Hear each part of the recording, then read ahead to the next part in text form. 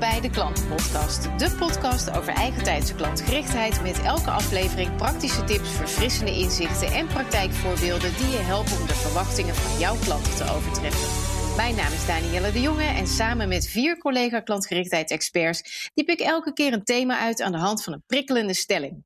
Deze aflevering spreek ik met Niek van den Adel. Hij is auteur en spreker over de thema's veerkracht, klantgerichtheid en leiderschap. Welkom, Niek.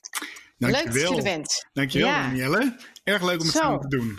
Ja, absoluut. We gaan 4 hele mooie podcasts maken dit seizoen. En dit is de eerste die we doen. En ik heb een stelling bedacht voor deze keer. En die stelling is: je tarieven verlagen is een slimme zet in lastige tijden. En dan lastige economische tijden uiteraard, waar we nu ook een beetje in zitten. Dus, nou, dat is mijn stelling. Ja, deponeren maar eventjes. En dan wil je vast weten wat je van vindt. Ja, ik zal het zo zelf ook zeggen. Maar vertel eens, wat vind jij? Ja, ik heb een beetje een haat-liefde verhouding, merk ik, met de stelling. Want ik weet dat het niet verstandig is om je tarieven te verlagen. Ik denk ook niet dat het goed is om het te doen. Hier kan ik nog veel meer over zeggen. Alleen merk ik wel stiekem dat op het moment dat dus nu dat we in een economisch wat moeilijker vaarwater komen, ook ik als spreker, ik ook ergens de behoefte krijg om het wel te doen. Dus ik wil daar ook altijd een beetje transparant in zijn. Dus ik merk dan, al mijn opdrachten worden geannuleerd. Mijn PA wordt, alles wordt afgebeld. En ik zie de ene naar de andere annulering komen. Nou, die zul je ongetwijfeld herkennen. Ja, en dan zegt een stemmetje op mijn rechter schouder, als er dan toch iemand belt, die opdracht wil ik hebben. Ja. En dan ben ik dus heel snel geneigd om toch iets aan mijn tarief te doen. En op dat andere stemmetje roept dan niet doen, moet je niet doen. Dat is een beetje mijn haat-liefde verhouding. Dus herken je dat of niet? Ja, nou, dat herken ik wel. Sowieso de annuleringen herken ik. Ja, dat komt gewoon, wij mogen even niet meer werken, zeg maar, offline. Maar het is ook lastig, want ik hoor jou trouwens zeggen, je voelt de behoefte om, hè? En je hebt de neiging om. Daarmee zeg je nog niet ook dat je het doet. Dus dat vind ik wel heel mooi verwoord. Ja. Dus ik herken het. En ik krijg ook de vraag bijvoorbeeld van een klanten die dan een evenement hebben georganiseerd, maar het komt niet uit in het tarief, want er nemen minder mensen deel dan ze hadden verwacht. Dus ze komen. En dan kan ik natuurlijk wel heel erg koppig gaan zijn en stevig vasthouden aan mijn tarief. Maar ik kan ook denken, nou zijn er andere oplossingen. Dus ik voel inderdaad ook de behoefte en de neiging, zoals jij het zegt. Maar het is een lastige, want wie mij al langer volgt, en ik denk dat jij dat zelf ook hebt, dan weet je ook van ik ben bijzonder tegen korting. Om het maar even heel plat te zeggen. Ja. Dus zomaar je tarief verlagen, dat doe ik dan ook niet. Nee, maar dat wil niet zeggen dat ik mijn poot stijf hou en niet mee wil denken. Voilà. Dat is een andere. Ja. Ja, en dit is dat ik denk dat je hem zo goed zegt. Dus het is even vanuit het weten, hè. Dus het is een van de minst handige dingen. Ik heb ooit hotelschool gestudeerd in Leeuwarden. En je snapt, na 4 jaar las ik de horeca-CAO. Hè. Toen ben ik heel hard de hotellerie uitgerend.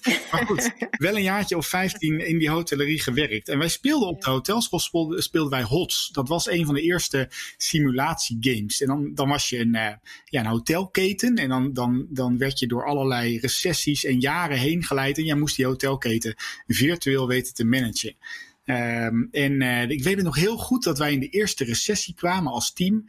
En toen hebben wij al onze prijzen gedumpt. Want we dachten van kom op, dan hebben mensen allemaal geen geld meer. Vergeet ik dus echt nooit meer, hè. Mijn 4e jaar hotelschool was dat. Toen hebben we al onze prijzen gedumpt en dat ging hartstikke goed. Dus wij zaten die hele recessie rammend vol. En we hadden geloof ik een resort aan de kust ook nog. En al die andere teams. We zaten ook een beetje lange vingers op te steken. Zo, bij ons gaat het goed. Ja, we draaiden echt break-even. Want we maakten natuurlijk helemaal geen winst. Want ik moest mijn personeel doorbetalen. Mijn panden doorbetalen. En ik zat maar die lange vinger op te steken. En toen was de recessie voorbij. En dat vergeet ik nooit. Toen dachten we, dan gaan we nu weer omhoog. En dat accepteerde de game niet. Exact. Dus wij gingen, de game zelfs. Wij gooiden de prijzen omhoog, maar mijn gasten kwamen niet meer terug. Want die waren gewend geraakt aan mijn lage tarieven. En ik denk ik snap de behoefte. Dat stemmetje op mijn rechterschouder heb ik ook. Ik doe het alleen zo min mogelijk, moet ik daar heel eerlijk bij bekennen. Ja. Omdat ik ook weet dat we niet meer terug kunnen. Ja. Nee, dat. En ik denk, maar dat is ook in economisch betere tijden, is dat altijd mijn argument als het in workshops of zo over korting gaat, hè, of over onderhandelen. Ik zei, je kunt wel zakken, maar dan is dat wat mensen van je verwachten.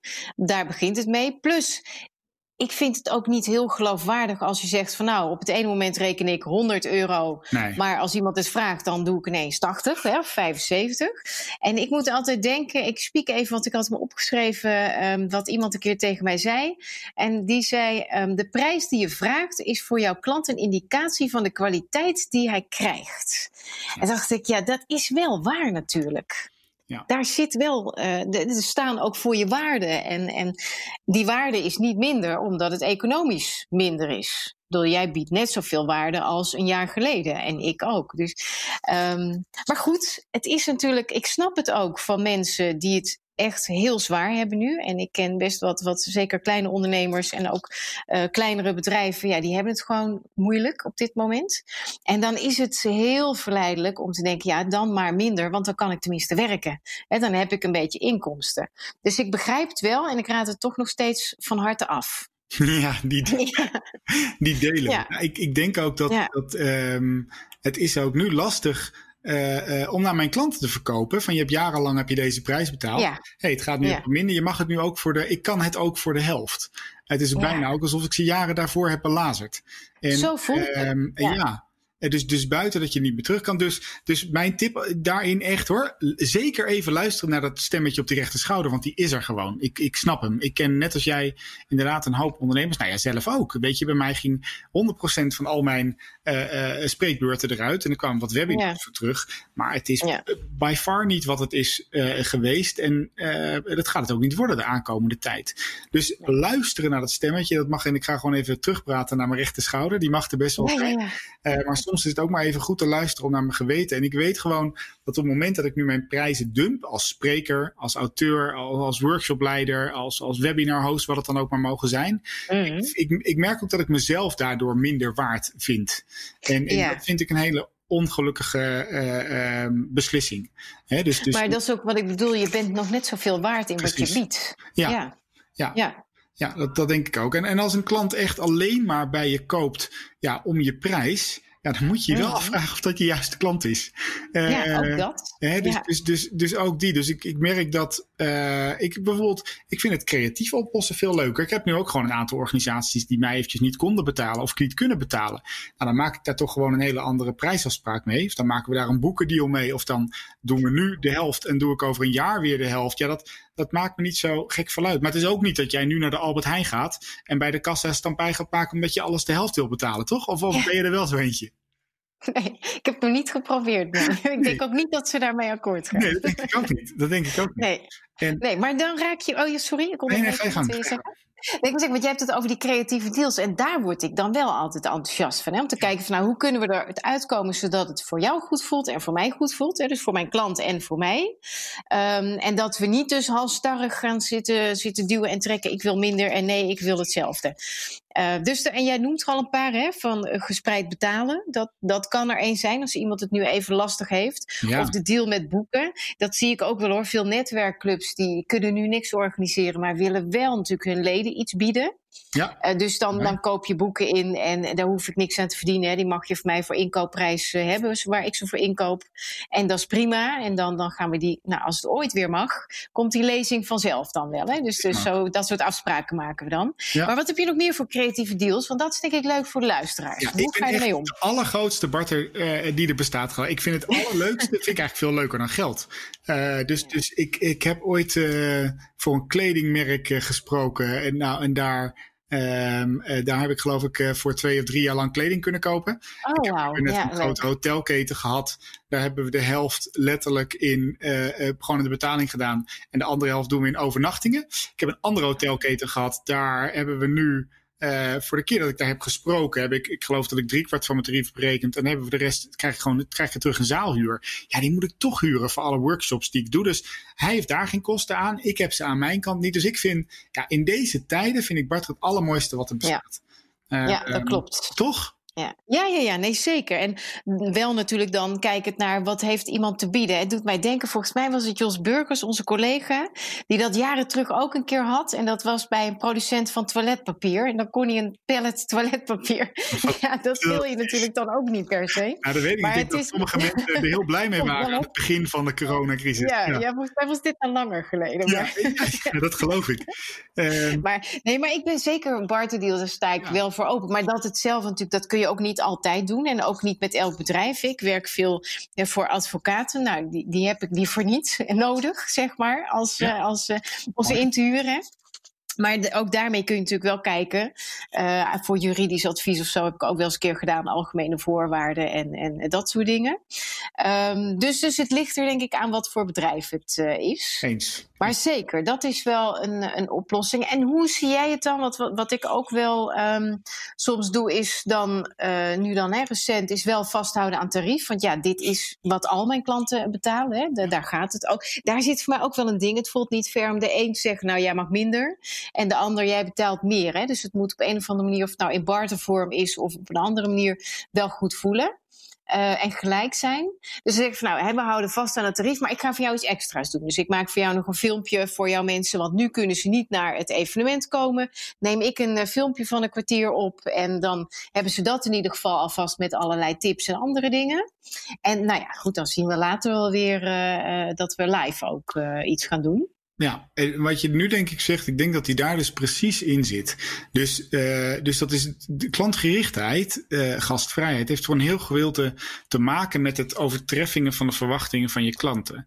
En daar geloof ik namelijk heilig in. Hè? Dus gastvrijheid is het overtreffen van verwachting die in herinnering wordt, is het zinnetje wat ik er vaak in gebruik. En wat bedoel ik daar nou mee, is dat mensen komen bij jou voor voor een webinar of nu voor een workshop of wat het dan ook maar mogen zijn. Dus wij leveren diensten natuurlijk, dat is nog iets anders dan producten. Ja. En je overtreft hem door een filmpje in te spreken of door een live event samen met een webinar te doen of een podcast erbij te doen. Dus je overtreft de verwachting. Ik denk alleen wat veel, voornamelijk ook ZZP'ers om me heen doen, is een hele hoge verwachting scheppen. Voornamelijk op hun website en al hun media-uitingen. Ga maar verder. En als je die nu niet meer kan leveren, dan ben je natuurlijk ook de sjaak. Want we kunnen niet meer live onze diensten. Dus als jij consultant bent, adviseur bent en je adviseert nu bedrijf, dan kunnen we niet meer live doen met elkaar. Dus wat kan je voor toegevoegde waarde verzinnen om die verwachting van je klant te overtreffen? En dat hoeft natuurlijk niet altijd geld te kosten. Dus ik vind ik denk dat je daarmee de goede snaar raakt. Dus welke toegevoegde waarde kan ik nu leveren om extra waarde toegevoegd aan mijn product? Wat me dus niet per se geld kost. Dus dat is inderdaad een tijd. Tijd. Tijd hebben we nu toch wel. De meeste mensen wel. Ja. Zo is het ook. Ja, maar zo is het ook. Kijk, jouw podcast, of de podcast die we nu samen opnemen, kan toch ook een heel mooi cadeautje zijn aan een klant. Als je net even opvangt aan iemand die net te maken heeft met het zetten van zijn prijs. Nou, wat een cadeautje is het om dit te laten. Dus, en iedereen die luistert, dat weet ik nu al, heeft een expertise ergens op. En of je dat nou in video, in podcast, in gesprek, in schrift, dat is in heel veel manieren over te dragen, denk ik. Ja, nou dat is wel. Ik maak ook wel eens digitale pakketjes. Dat is inderdaad dan rondom een thema. En daar zit dan een podcast in of een vlog of artikelen die ik heb geschreven. En dan, dat is dan een beetje leuk samengevat vormgegeven. En dat is dan ook een cadeautje, weet je. Dat kost mij tijd inderdaad. Want ik moet even nadenken, wat zal ik er allemaal in doen in die berg content die ik ergens heb. Maar dat is wel heel leuk om te doen. En je biedt ook echt iets waar mensen wat aan hebben. Het is geen reclame. Mooi. Dus dat vind ik wel belangrijk. Ja, en ik denk wat onze andere collega-spreker Fijke Kats nog wel eens roept. Die roept, aan het begin van toen dit allemaal begon, ook wij sprekers gingen overal en te pas gratis onze content aanbieden online. En dat stootte mij, ook alle sprekersbureaus overigens. En dat stootte mij enorm tegen het hoofd aan. En tegelijkertijd heb ik net een paar keer meegedaan. Dus wat mag ik erover zeggen? En hij zei altijd, dat vond ik heel erg mooi, Nick, je moet je producten niet gratis aanbieden, je moet ze kostenloos aanbieden. En daar zit een heel groot verschil tussen, alleen al in het woord. Want op het moment dat je iets gratis aanbiedt, heeft je product dus ook veel minder waarde. Op het moment dat je iets kosteloos aanbiedt, geef je iemand een cadeautje. Dus daar vind ik een heel groot verschil tussen zitten. En je merkt dus nu al dat het aantal webinars, podcasts die gratis worden gegeven, en podcast nog iets anders trouwens, webinars, enorm afneemt. En ja, moeten we dan de helft van ons tarief doen? Moeten we ons hele tarief doen? En ik zie nu toch al heel mooi terugkomen dat 3/4 van je tarief of het volle tarief een standaardisering is geworden. Maar die markt moest er ook weer even settelen. Hoe heb jij dat gedaan? Ja. Qua tariefstelling voor online activiteiten?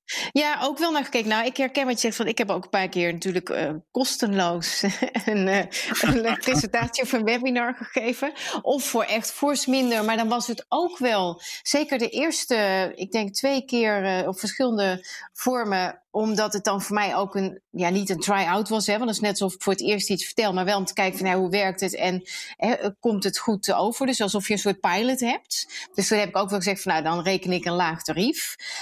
Maar vervolgens kom ik wel weer terug op waar ik eerder al aan refereerde. De waarde is nog steeds hetzelfde. Alleen zie je mij nu op een schermpje en niet in het echt. Dus ik heb wel een aangepaster tarief voor online. Het kost me ook iets minder tijd met je reistijd en al dat soort dingen. Precies. Maar mijn voorbereiding en het uitvoeren, dat is hetzelfde. En dat is evenveel van waarde. Dus het is aangepast, maar het is niet de helft of zo. Nee, dat nou ook weer niet. Nee. Ja, en daarin kunnen wij natuurlijk nog schakelen. Nogmaals, wij bieden een dienst aan. En dat is natuurlijk iets anders dan dat je letterlijk een product, een kleedje of een koelkast verkoopt. Want dat kan je namelijk gewoon niet in één keer door de helft doen. En de tijd zou je zomaar dus ook je geld door de helft kunnen doen. Nogmaals, niet verstandig. En ik denk, dat cirkeltje wat ik net noemde, dus het overtreffen van een verwachting, dat hoe mensen onze dienst herinneren, heeft altijd te maken met 3 dingen. En dat is een beetje hoe mensen ons klantgerichtheidscijfers geven. Dat heeft te maken met je product, met je proces en met je gedrag. En op welke van die 3 dingen zou je nou de verwachting van een klant kunnen overtreffen, zodat ze een hele bijzondere herinnering aan je krijgen? Dus kan je dat doen door het proces te versnellen of te versimpelen? Kan je dat doen door je product totaal aan te passen? Of kan je dat doen in je gedrag? Kan je een andere dienstverlening aanbieden, letterlijk? Kan je ook een stukje coaching aanbieden aan je opdrachtgever? Kan je een andere rol gaan nemen snap je wat ik bedoel? Dus daar ben ik constant wel naar op zoek. En dat vind ik ook leuk als ik merken dat zie doen om me heen. Dus door dit soort periodes ook heel creatief worden en letterlijk andere dienstverlening aan gaan bieden. Heb je een voorbeeld? Want ik denk dat dit namelijk niet aan dienstverleners alleen hangt, maar ook aan bedrijven die producten verkopen. Eens. Die kunnen dit ook. Eens. Nou ja, kijk, hotellerie is een moeilijk voorbeeld, want sinds gisteren zijn er een hele hoop letterlijk dicht gegaan, omdat het niet meer rendabel is om open te blijven. Maar wat ik een hele bijzondere vond, is dat hotellerie natuurlijk in één keer werkplekken aan ging bieden in hotelkamers. Dus dat is een hele mooie. En daar kon je voor €45 kon je 4 uur lang in een hotelkamer, geloof ik, boeken. Nou, zegt een man met een hond thuis en 3 jonge dochters, het is echt geen overbodige luxe om even ergens anders te werken. Hè? Dus dat is het veranderen van je product. Vind ik een extra aanbod creëren. Ja. Maar dit gaan ze toch ook volhouden, ook toch na deze hele toestand. Waarom niet? Die kamer is misschien toch leeg, als je hem dan kunt verhuren als rustige werkplek. Terwijl we toch allemaal meer ZZP'ers gaan krijgen die werkplekken nodig hebben in Nederland.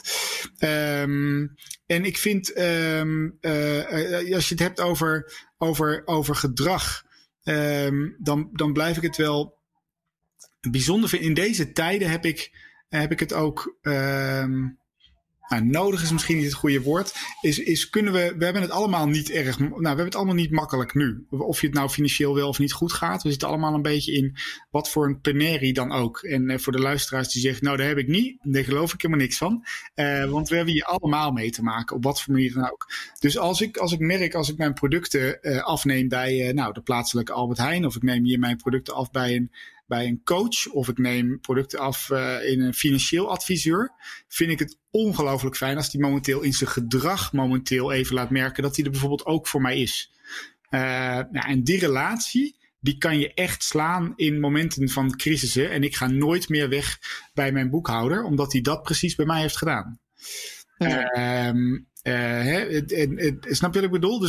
Dus ook in gedrag kan je nu juist zo mooie... Ja, heb je eigenlijk al je klanten nu al gebeld? Kom op jongens, we hebben toch tijd. Heb je klanten gewoon nu nagebeld om te vragen hoe het met ze gaat? Niet om ze iets te verkopen. Nee, precies. Alleen maar dat. Hè. Daar zit je in mijn human-to-human werkveld natuurlijk. Ja. Inderdaad, alleen maar hoe is het met je? En niet hoe is het met je zeg en kunnen we nog zaken doen? Laat dat maar... Misschien komt het er wel uit, hè? Hartstikke leuk. Maar dat moet niet je doel zijn. Dat gaat niet werken. Ja, nee.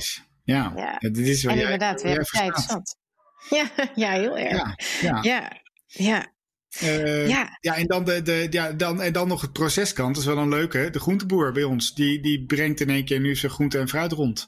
Heeft hij nog nooit gedaan. Ja. En ik gun hem mijn business, zeg maar. Dus ik gun de lokale groenteboer even mijn business. En zeker, dan hangt hij gewoon aan mijn briefbus. Corona-proof.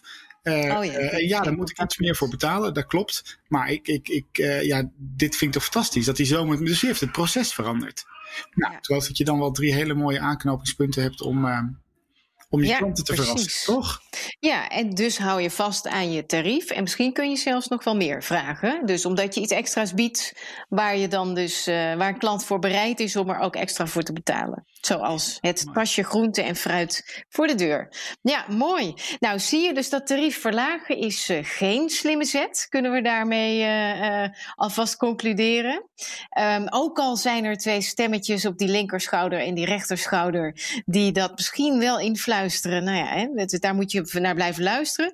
En ik denk dat de mooie conclusie is om na te denken over creatieve deals. Dat altijd verstandig is. En daar ook over in gesprek te gaan met je klant. Het niet allemaal maar zelf bedenken, maar gewoon samen kijken naar hoe kunnen we hier allebei toch iets moois van maken. En door te kijken wat kan mijn toegevoegde waarde zijn op product, processen en gedrag. En als je en daar kan iedereen iets voor verzinnen. En ik denk zelfs ik ben altijd erg van het klanten betrekken bij je bedrijf, dat je dat ook nog wel met je klanten kunt bespreken. Joh, wat zou jij mij nu aanraden? Waarom niet? Klanten zijn hartstikke slim, die weten dat heus. Mooi. Die willen je helpen. Ja. Kracht van kwetsbaarheid, heel goed. Ja. Nou, mooie conclusies. Top. Denk ik. Helemaal goed. Het was een goeie. Dankjewel, Niek, voor dit. Dan was dit de klantenpodcast over het tarief verlagen, of het wel of niet een slimme zet is in lastige tijden. Vond je het interessant? Check dan ook onze andere podcast op bnr.nl/deklantenpodcast. Wil je reageren of heb je een thema dat je graag terug hoort in een volgende aflevering? Laat het ons weten via luister@deklantenpodcast.nl of social media.